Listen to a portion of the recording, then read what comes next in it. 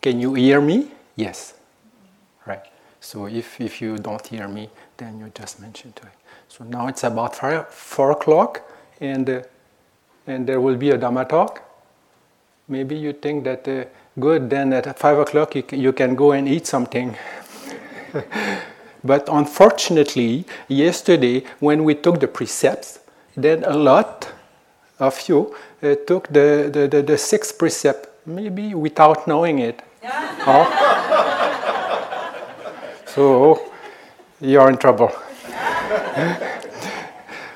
But we have to understand why are these precepts, and especially the precepts of not eating after 12 o'clock. It's just more practical. Like, of course, you will not have to wait in the line, right, for the dishes. But it's more practical when you don't exercise so much and you are just doing the meditation. Then sometimes it's much more convenient. Like if you just skip the meal, especially if you take a good breakfast, and if you take a good lunch, then you can easily pass over the night evening meal. It's a question of habit. So if you get used to it, then it's fine, right? And there is no force. No one of you is forced to observe the precepts. And it's really up to you. But the point that I mention it now is that just to facilitate the staff in the kitchen, they need to know, okay, now for how many people they will have to make the meal ready, or to get something ready in the evening. So in case you want to observe the 6 precepts, then I think there is a board or there is a paper, and then you just sign your name. So that it makes it easier. Yeah, also, if you want to change, if you don't feel very comfortable with that, then it's not a problem.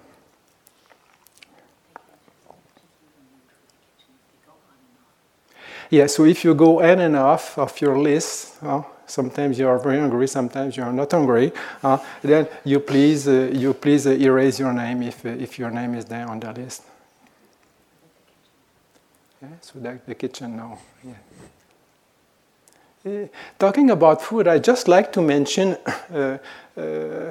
aspects of the Asians. I mean, also in the West, sometimes some habits are there, like in regard to food. Like for those who have been to Asia, like I know, like in Burma or Sri Lanka, for example, the first thing they ask you, even if they don't know you, they ask you, "Oh, did you eat your rice?" What's this? Is it? No, somebody who doesn't know you, and just the first thing that the person is asking to you, have you eaten? So, in the world, not everybody has a chance to eat. And also it is very difficult if we don't have anything in our stomach. It's very difficult to think clearly. And that's why in the Buddhist environment, often this is a consideration that has to be thought of. So before giving instructions or speaking about deep things, we need to be comfortable, and also we need to have something to have that kind of physical security. Okay, now I have enough to eat and I am fine, right? So I think just a question of comfort. You see that in many countries, they are so hospitable, and they say, "Oh, did you eat something?" "Oh, no, I eat something, and then we'll talk," right?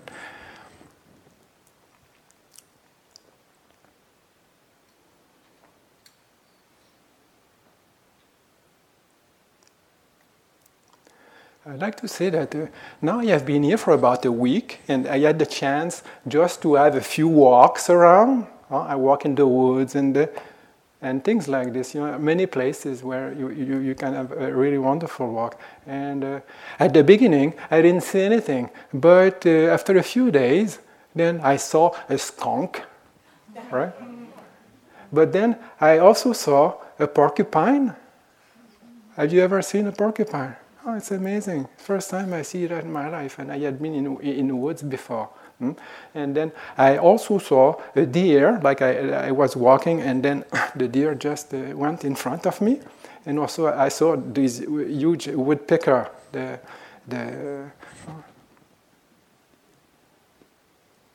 So I think it's a question of observation. It's a question of approach. How do we approach life? How do we approach the people we are working with? Our wife, if we are married, our husband, our children, the people in life in general, the work we are doing. How do we approach? How do we approach the meditation? I think this is very important. The meditation is a question of relationship. What is happening inside of us, and then the relationship we have with the world outside of us. So the approach in meditation will have to do with what is happening inside of ourselves. What is our state of mind when we are practicing the meditation? This is very important. That's why the aspect of metta, loving kindness or caring, is very important.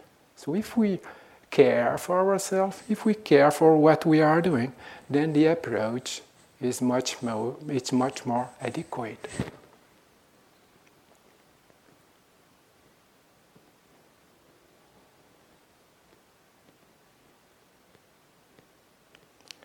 There is a scientist, I think you might have heard that, but he said that the great discoveries come not so much by finding something else than what is there, by looking what is there, but by looking at the same thing with different eyes. So when we are doing the meditation, it is just the same old stuff. But we can look at it in different ways. And then we can come to understand, we can come to see aspects of ourselves that we have never seen before. And this is where the discovery is coming. Just a small discovery. But actually, these small little things come to make a huge difference in our life.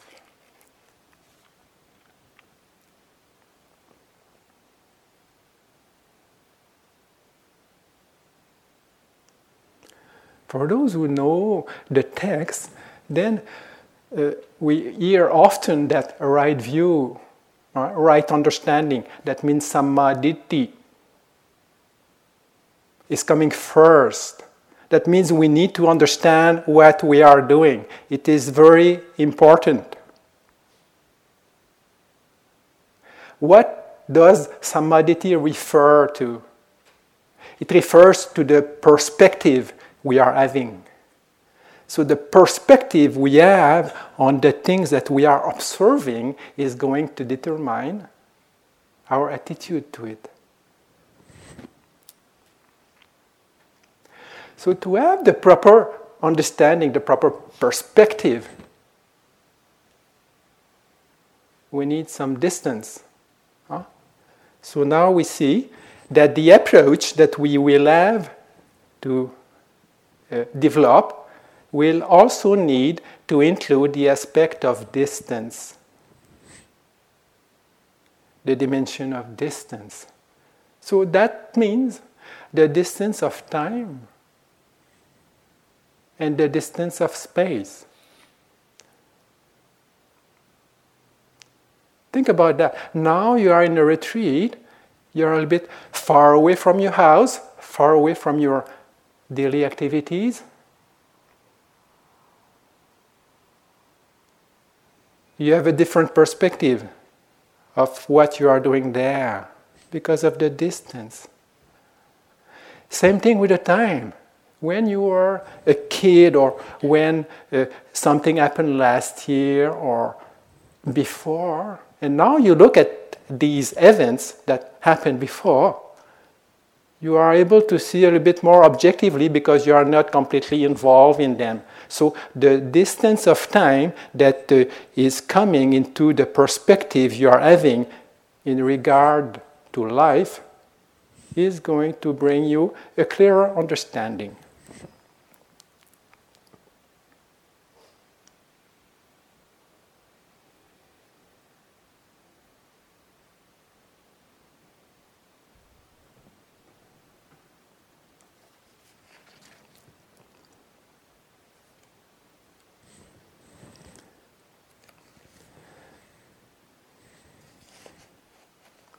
So now I will try to introduce to you a kind of very technical aspect of the thing, but it's not very complicated because you understand it the way you understand it, and it doesn't matter.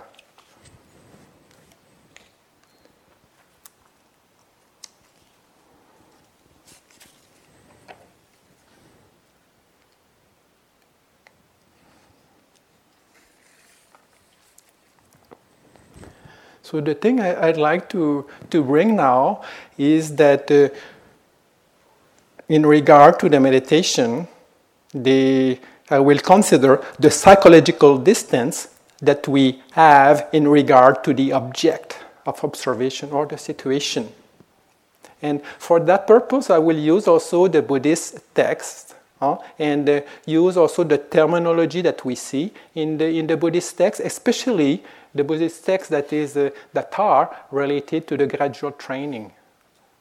So if you look at some of these texts, you will hear often, and also here it is written here and there about the gradual training.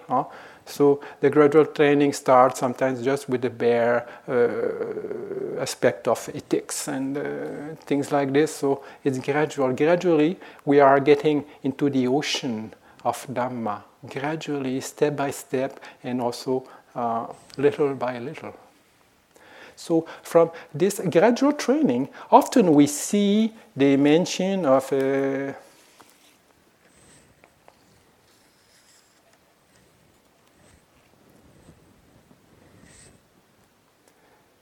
the mention of governing the sense faculties. This refers to, if you know a little bit the Pali, the Indriya Samvara. Sometimes the term Indriya Samvara is translated as the restraint of the sense faculty, or guarding the sense doors. But here I like to use the term governing the sense faculties, because sometimes the word restraint can seem a little bit constricted, like, okay, now I have to restrain myself, and you think that you cannot do anything and everything is wrong. It's not that. We have to understand how actually to protect our mind. So the idea of governing the sense faculties refers mostly to be able to guard and protect our own mind.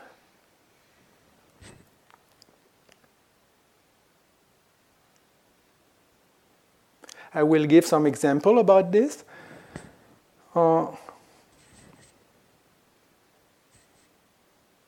I think it is important to understand that, right? And sometimes before I was asked, to give a talk about this, and then I thought, oh, what is this, talking about restraint of the sense faculty. And then I had read just a few days before, I did read in a newspaper in Germany, and it was a real story, that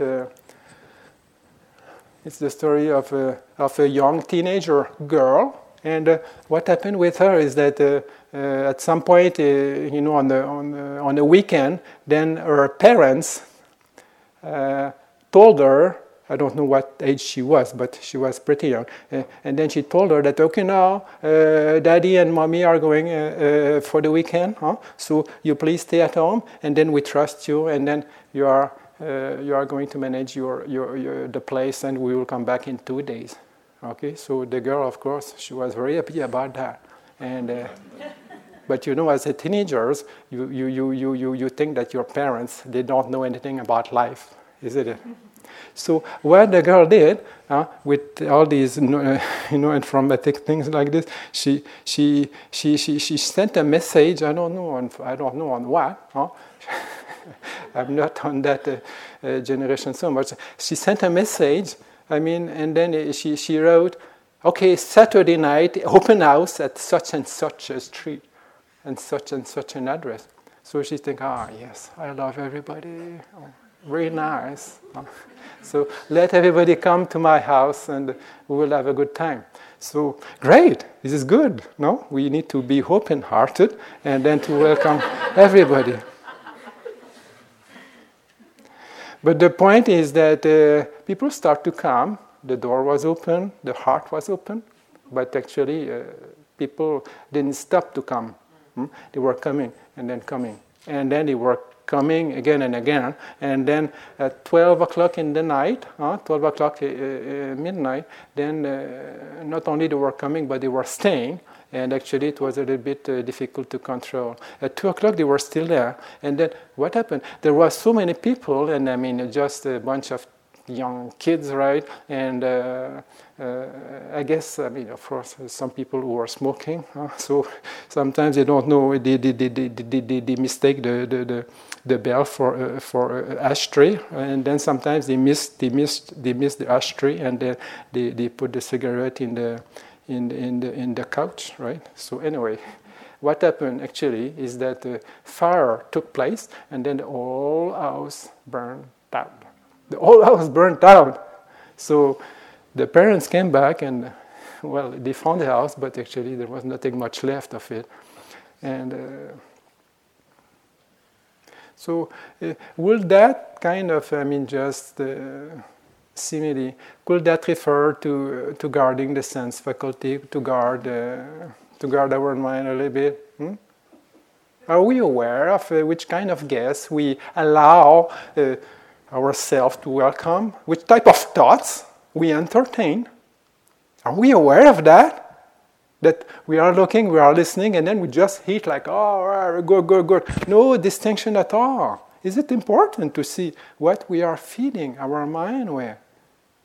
So it's very important at least to have a minimum of sensitivity to be aware that what is the effect of the things we maintain, the things that we cultivate in the mind. So that means in regard to the five senses, you see something, and then you hear something, you smell, you taste, and then you touch. All these sense impingement are creating some effect on the mind. So if we are sensitive, we see, okay, now when I look in such a way to such a thing, this is what is happening with my mind. When I listen to such a thing, when I listen in such a way, this is what is happening in my mind. And also when I touch, when I taste, if we are very much aware of what is happening there, then we can kind of get a type of maturity that will say to us, okay, wait a minute, no, this is not very healthy, and then you better protect yourself. Why? Because we don't want fire to cut in the house of our mind. We like to protect ourselves. So that's why now you see, we together with a friend, I made some chart that are just going to be as an example of the psychological distance that we need to have from the object. That means in regard to our meditation, we need to evaluate what we need to do at a specific time. So it's not all the time, okay, no, I have to meditate and here and then, right, or rather. No, we need to listen, we need to watch, we need to observe, right? So that means we need to adapt a type of distance that will give us a clue of what is needed, what is appropriate to do in this specific situation. So sometimes we are very tired and then we are full of pain, and then, okay, now what do we need to do at that time? We need to relax, we just need to be aware, and then just to accept the things as they are, right? We don't need to strive too much. Just, okay, now just observe and just keep a kind of distance which at least is going to give us the possibility to protect the mind. Instead of rolling in all kinds of unskillful mental states, we are aware, okay, now this is the state of my mind, and then I'm not going off, right? You are able to protect your mind to some extent. So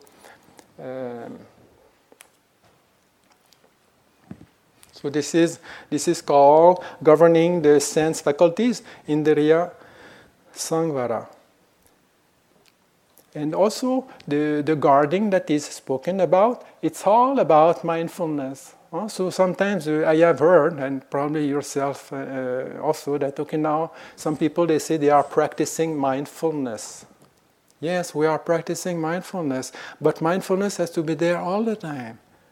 That means also that you have many modes, many types of level of mindfulness. So mindfulness itself can have many functions. So in this case, mindfulness has the function to restrain the mind in regard to all the 6 senses, and then plus the mind.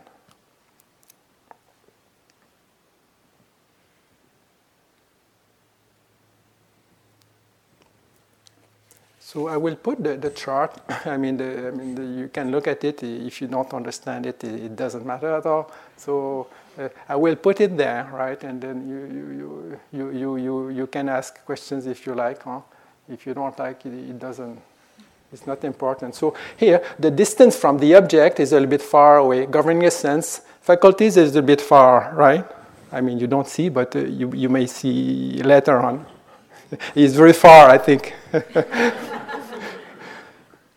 So the second one is mindfulness and clear comprehension, sati sampajanya. And then this word is here is applied just in relation to the aspect of wisdom that is a little bit increased, but not up to the level of vipassana. Because sometimes also we might have heard, and then we might have heard the term sati sampajanya in regard to the vipassana, right? But this term refers to the clear comprehension. So clear comprehension, that means, sati means mindfulness, and then sampajanya is the aspect of wisdom, the aspect of understanding. So mindfulness is there, and then comprehension or understanding is there together. So mindfulness actually is just the quality of presence.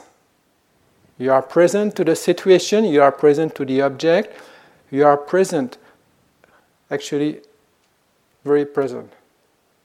And then the aspect of wisdom that is coming together with that presence of mind, the aspect of panya, is going to evaluate what needs to be done, right? So you are very mindful, but the panya will tell you, okay, now this is the situation you are in, and then this is what you have to do.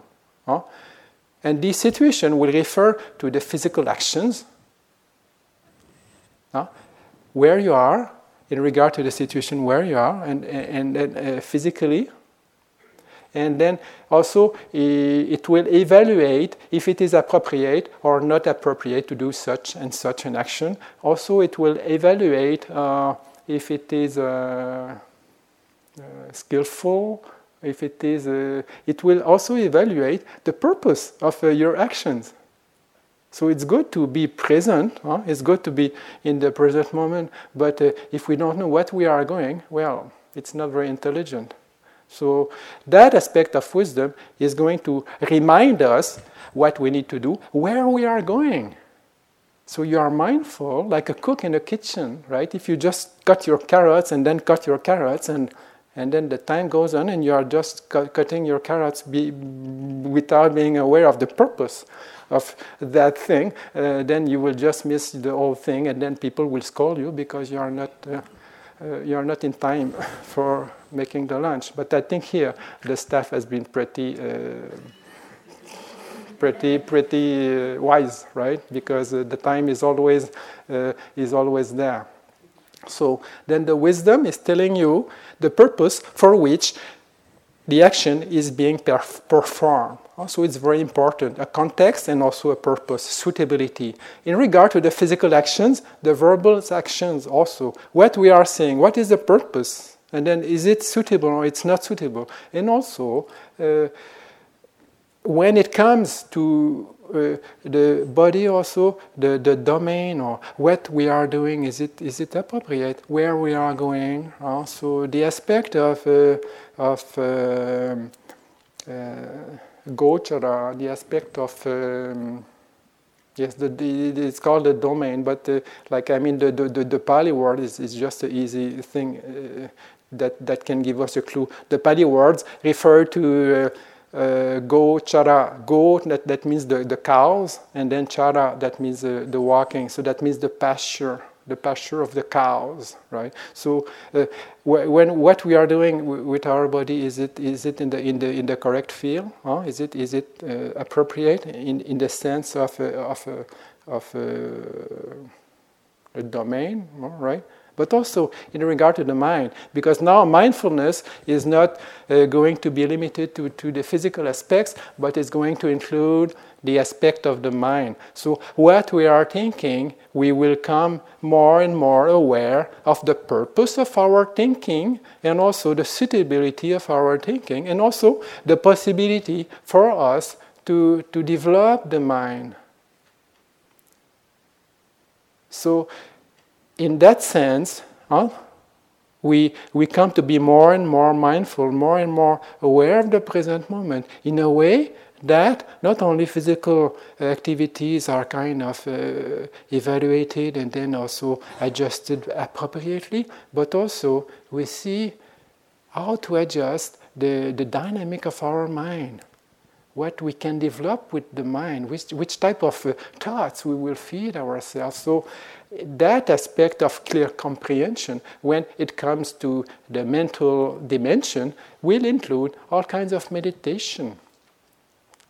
So some aspects of the meditation, it's not meditation. We have two types of meditation. Like the main one will be the Vipassana insight meditation, right? So insight meditation is just for you to be knowing reality as it is. You are just observing phenomena as they are, and then you see deeper and deeper, and you understand deeper and deeper these very phenomena. But the practice of samatha, of serenity, has a different purpose. And the purpose is to develop the mind. But before also we develop the mind, we have to be very clear. And that means the mind has to be very balanced. So that's why when we are doing things, we see the quality of our mind. By seeing the quality of our mind, we are able to bring some balance. If we are too energetic, we slow down a little bit. If we are too lethargic and too lazy, then we give a little bit of energy.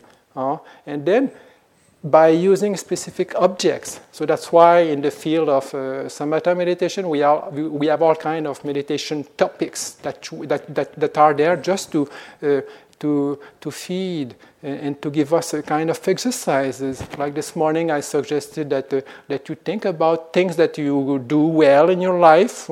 You think about the good things that you have done. So this is a cultivation. Sometimes also you can think about, like a metta or these types of things are and can be classified in meditation subjects. If you like, we can, but I'm sure you know some of these specific meditation subjects. So now I'm not going to deal with them unless you have specific questions, and then I will try to go through that chart. So first we have governing the sense faculties. Then the distance of the object is a little bit far away. So you just have a kind of distance. Then the second aspect of it is the mindfulness and clear comprehension. That means you are a bit closer to what is happening. And then what is the object? Actually, the object is mostly related to your body and to your mind. So that means when you start, you don't need to be, just to be very sensitive about the subtle things that is happening here and there. No, it doesn't matter. You are just aware. Like you are just sitting there, and then you are in the present moment. You relax, but you are able to know your mind, and then also to have some control on your sense faculties. But the mind will be observing the objects from the object of body, and then the object of mind from a little bit of distance. With mindfulness and clear comprehension, then that distance, the psychological distance from body and mind, and also from the objects, will come a little bit closer, because you are approaching. You are able to, because of the affinity, the closeness of the observation, then you are able to understand a little bit more what is happening in the body and also in the mind. But still, there is a kind of distance. But the distance that is clear enough for you to evaluate and then to judge about a situation. So that's why mindfulness and clear comprehension.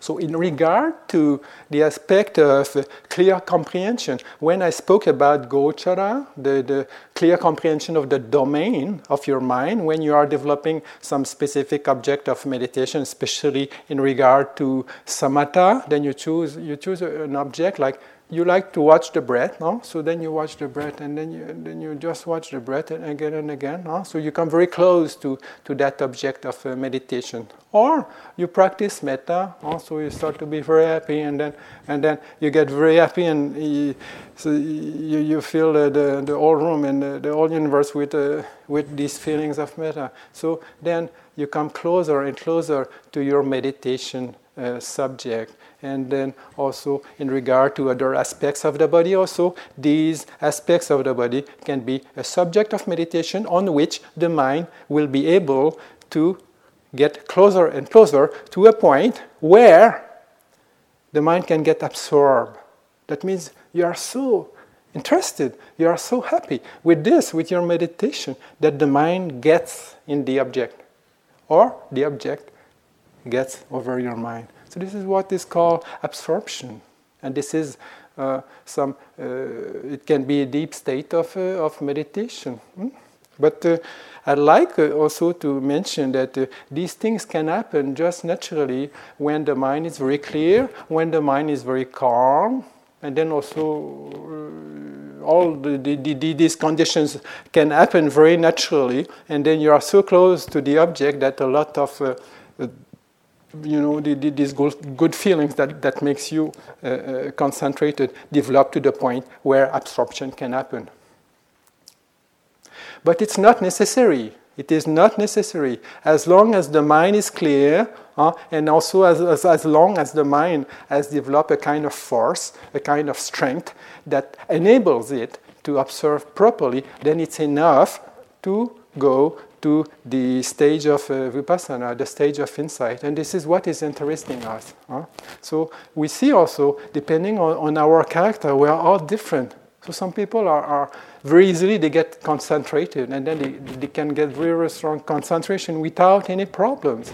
People also who have a lot of faith, for example, they are very devotional, and then they trust so much what they are doing that when they do something, they do it fully. And the same thing with the meditation. You tell them, okay, now just watch your breath or just practice metta, and then they will do it, and then they will just get very concentrated and to the point of absorption. But not everybody is the same, so it may happen that this is not your case. So it doesn't matter. It doesn't matter, because our purpose with the meditation is to understand. So as long as the mind is clear, and also as long as the mind knows what it is observing, then it's fine. So here the chart is referring to the third step of samatha, and then we see that in the absorption, then the mind is in the object, right? So this is the distance from the object here is really inside the object. The mind is getting inside the object.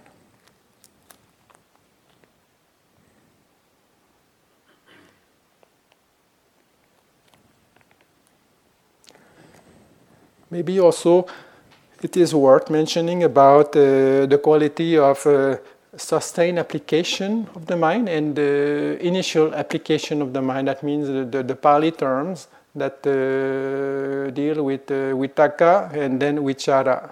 That means, the initial application of the mind and then the sustained application of the mind. So the simile for that is that when, for example, when you get up in the morning and then you wash your face, then when you come close to the towel, you don't just rub your face in the towel, no, isn't it? No, you take the towels the towel with your two hands, and then you just wash your face like this, right?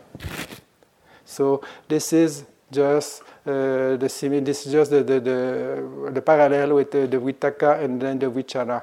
You have the two hands, and then the two hands are there to bring the towel closer to your face.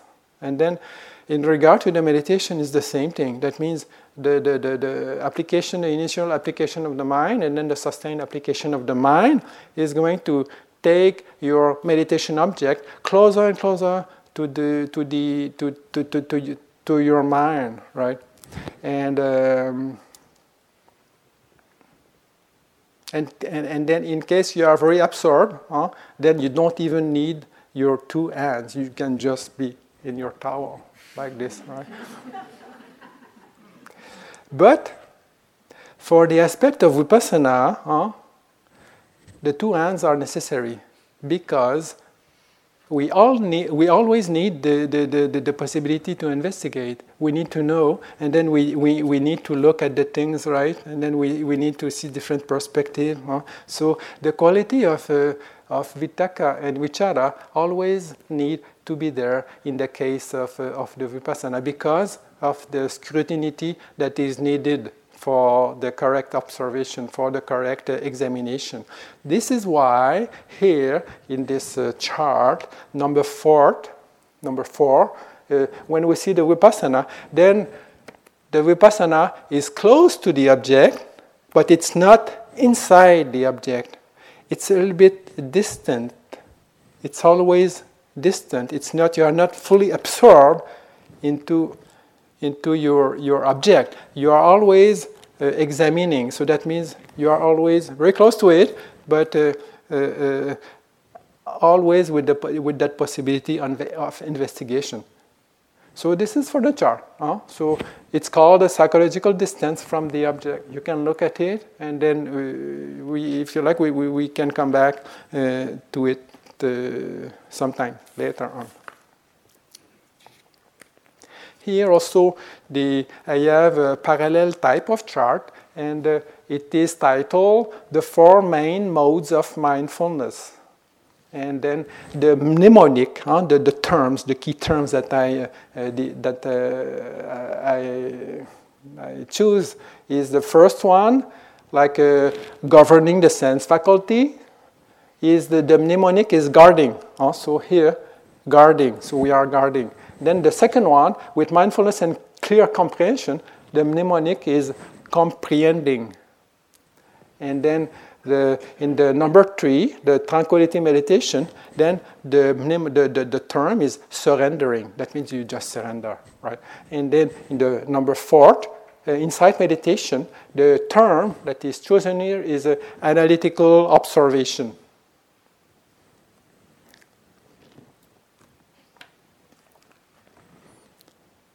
So if it is too wordy, then maybe I like to give a simile, whether it's appropriate or not, I don't know. But, some people were mentioning about the flies that are coming here in the summertime. They with kind of very skeptical eyes. The flies are coming. So we all know about these flies, but you have a fly that is called a deer fly, right? And then it buzzes around you. It buzzes around you, and then you go on your bicycle, and and then at some point it just lands on your body, right? And then it just bites. But it doesn't stick in your skin. It just take a piece of meat.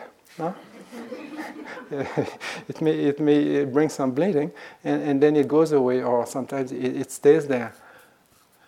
So this will be very similar. We can apply the simile here with these 4 things, right? So the guarding is just the fly is guarding itself, right? And then the mindfulness and clear comprehension. Then he knows, okay, now that's a very tasty type of meat, right? And then he turns around you. And then the fly really knows what it's all about. And when it is landing on you, then the Vitakka initial application and the sustained application is there, right? And then when it bites, then the taste is there, and then this is like the Vipassana. right?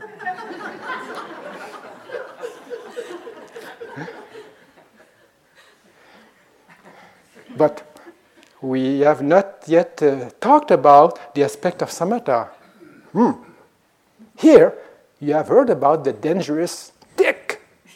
No? They bite you, and then after that you have to go to the hospital and then have your blood tested, and then you have to, well, unfortunately, sometimes you can be sick. I'm sorry to mention that. But the thing is that these small insects, they just, they have so much faith that they trust what they are getting into, and then they don't analyze so much. So actually they know about the situation a little bit, and then they land on you somehow, and then when they start to taste it, then their whole head is there, right? So this is full absorption.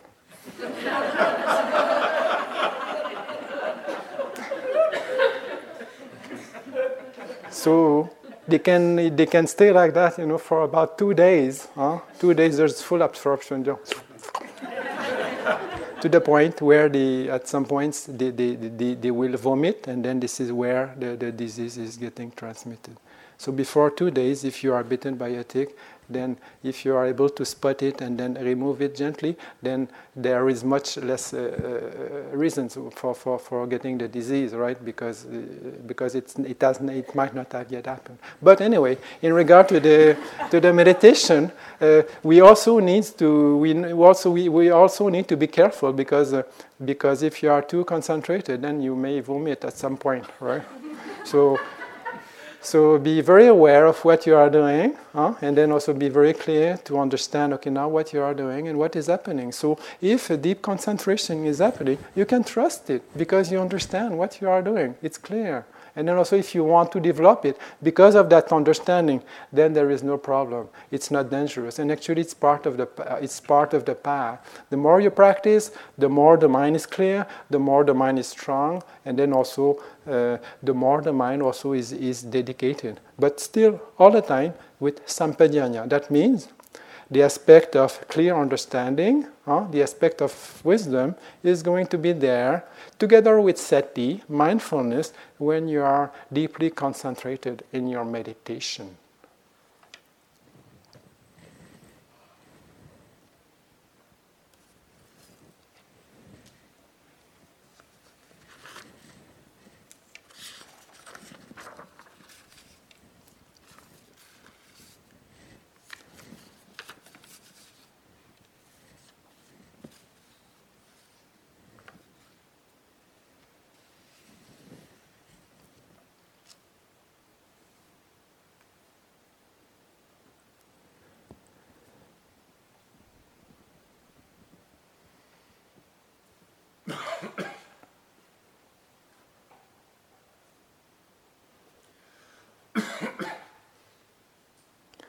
So since also that the meditation is something that has to be continuous, and then also we need the wisdom to see which distance we need to adapt, and also which type of approach we need to have with the meditation. So because there is a continuity, meditation is there all the time. So that means that before we are sitting, we can be very mindful what we are doing. We can give quality to it. Sometimes if we are tired, it doesn't matter. We are doing what we need to do, and then also we do it with as much as possible with quality. And then that quality of continuity, that quality of mindfulness, if it is there, then if it is used also before we are sitting, then it will give much more strength and much more quality to your sitting. I remember many years ago when I was practicing, I thought, Nikki mentioned this morning, that the walking meditation before is not much for her, I think. And then the same thing with me. I like to sit in meditation, right? But I didn't consider so much other aspects of the meditation. But I had a friend who, John, he was with me. We were monks, huh? And then before he was sitting in a meditation, then at least for about 10 minutes or 15 minutes, he was just walking up and down, huh? Just to calm his mind, just to bring the mind to, you know, to tame the mind a little bit gradually to that deep quietness or that deep clarity that is not distracted with so many activities. So if we are busy, like the life is so demanding, I mean, we are always moving, always doing things. Huh? So the turmoil that overactivity can bring to the mind needs to be distance, need to be a little bit separated from the actual sitting. So that's why the gradual thing is interesting, because instead of stepping from a very active mode and then to a very quiet mode of sitting, then you can have the transition. So that's why before sitting, you just do your walking meditation, or if you are cleaning your cup or drinking a cup of tea or washing the dishes or whatever you're doing, you just take the time to do it. You have quality, and then also you look at your mind when you do it, and then you bring the mind to the activity. So when you do that before sitting, you see that when you sit, then actually there is no more the gap of no meditation and then meditation. So the less gap we will have between no meditation and meditation will just evaporate, and then all the time we will have that quality of mindfulness. All the time meditation is going to be there, because wisdom and also mindfulness will guide us in relation to the practice, the continuity of the practice.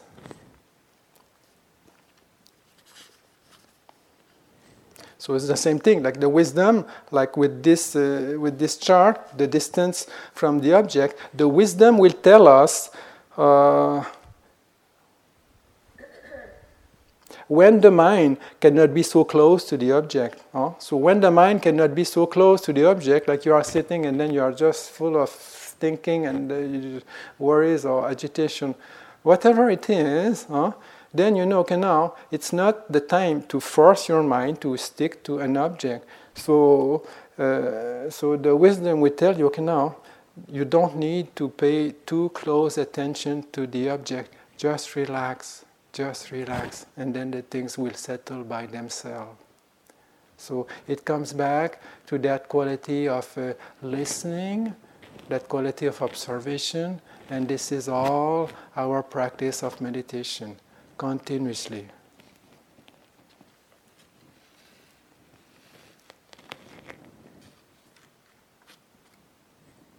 So this is also dealing with the approaches. So the approach we have with meditation, with what we do in life, and this is what will determine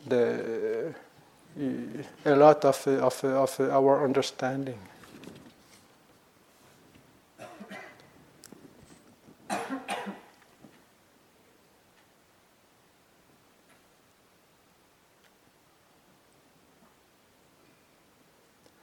So also specific meditation subject, like we are not telling you, okay, now you have to watch your breath, and then now you have to do like this. Not really, because you have to see by yourself, and then we have all panoply, all repertoire of meditation subject that eventually we familiarize ourselves, and then also eventually we know which type of meditation we can adopt. No, but since you are all students, you know some kind of basic meditation, and then also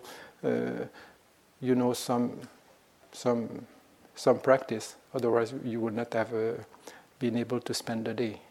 So then, for example, I just want to give you a few examples of the meditation topics that can be used like the general body posture, and also in regard to the body, you have many types of meditation that can be done with the body. And then the body meditation, you have many aspects to it. So you have aspects that are dealing purely with insight meditation, and also you have aspects of body meditation that deal purely with the aspects of samatha, or calm, the breath.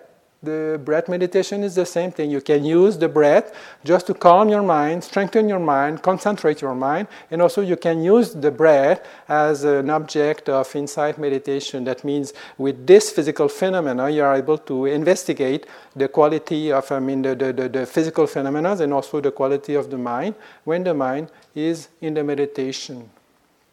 Also the practice of metta. Sometimes you feel a metta and then you have some experience in the metta. So that meditation subject also can be dealt in two ways. That means it can be dealt with it can be dealt with the purpose of concentrating the mind, getting the mind calm and clear. And also it can be dealt with the aim to develop your own insight. So that's why also the practice, in general, the practice is a question of samatha and then vipassana, the serenity and insight. And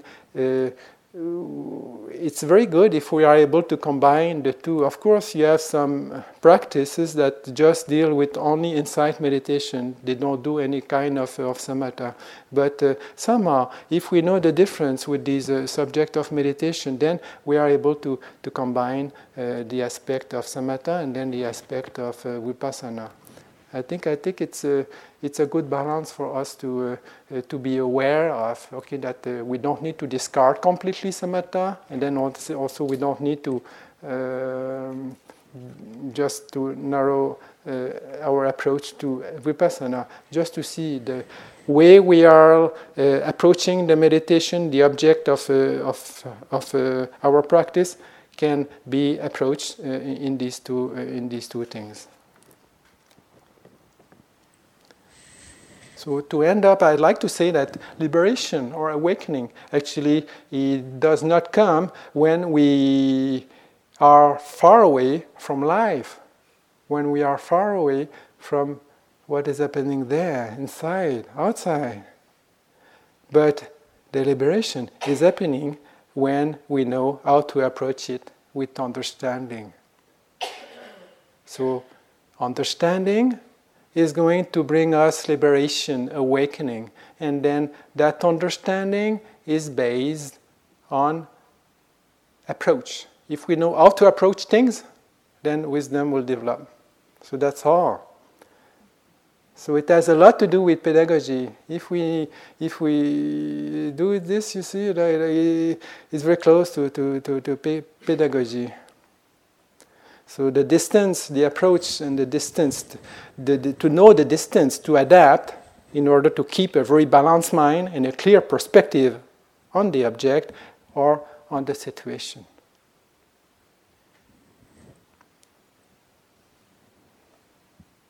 So I will end here. Maybe we can just have a few minutes, or like the question. Sometimes, if you have questions, the time you will have time to just to discuss. And but now we will end up here with just a few minutes of silence.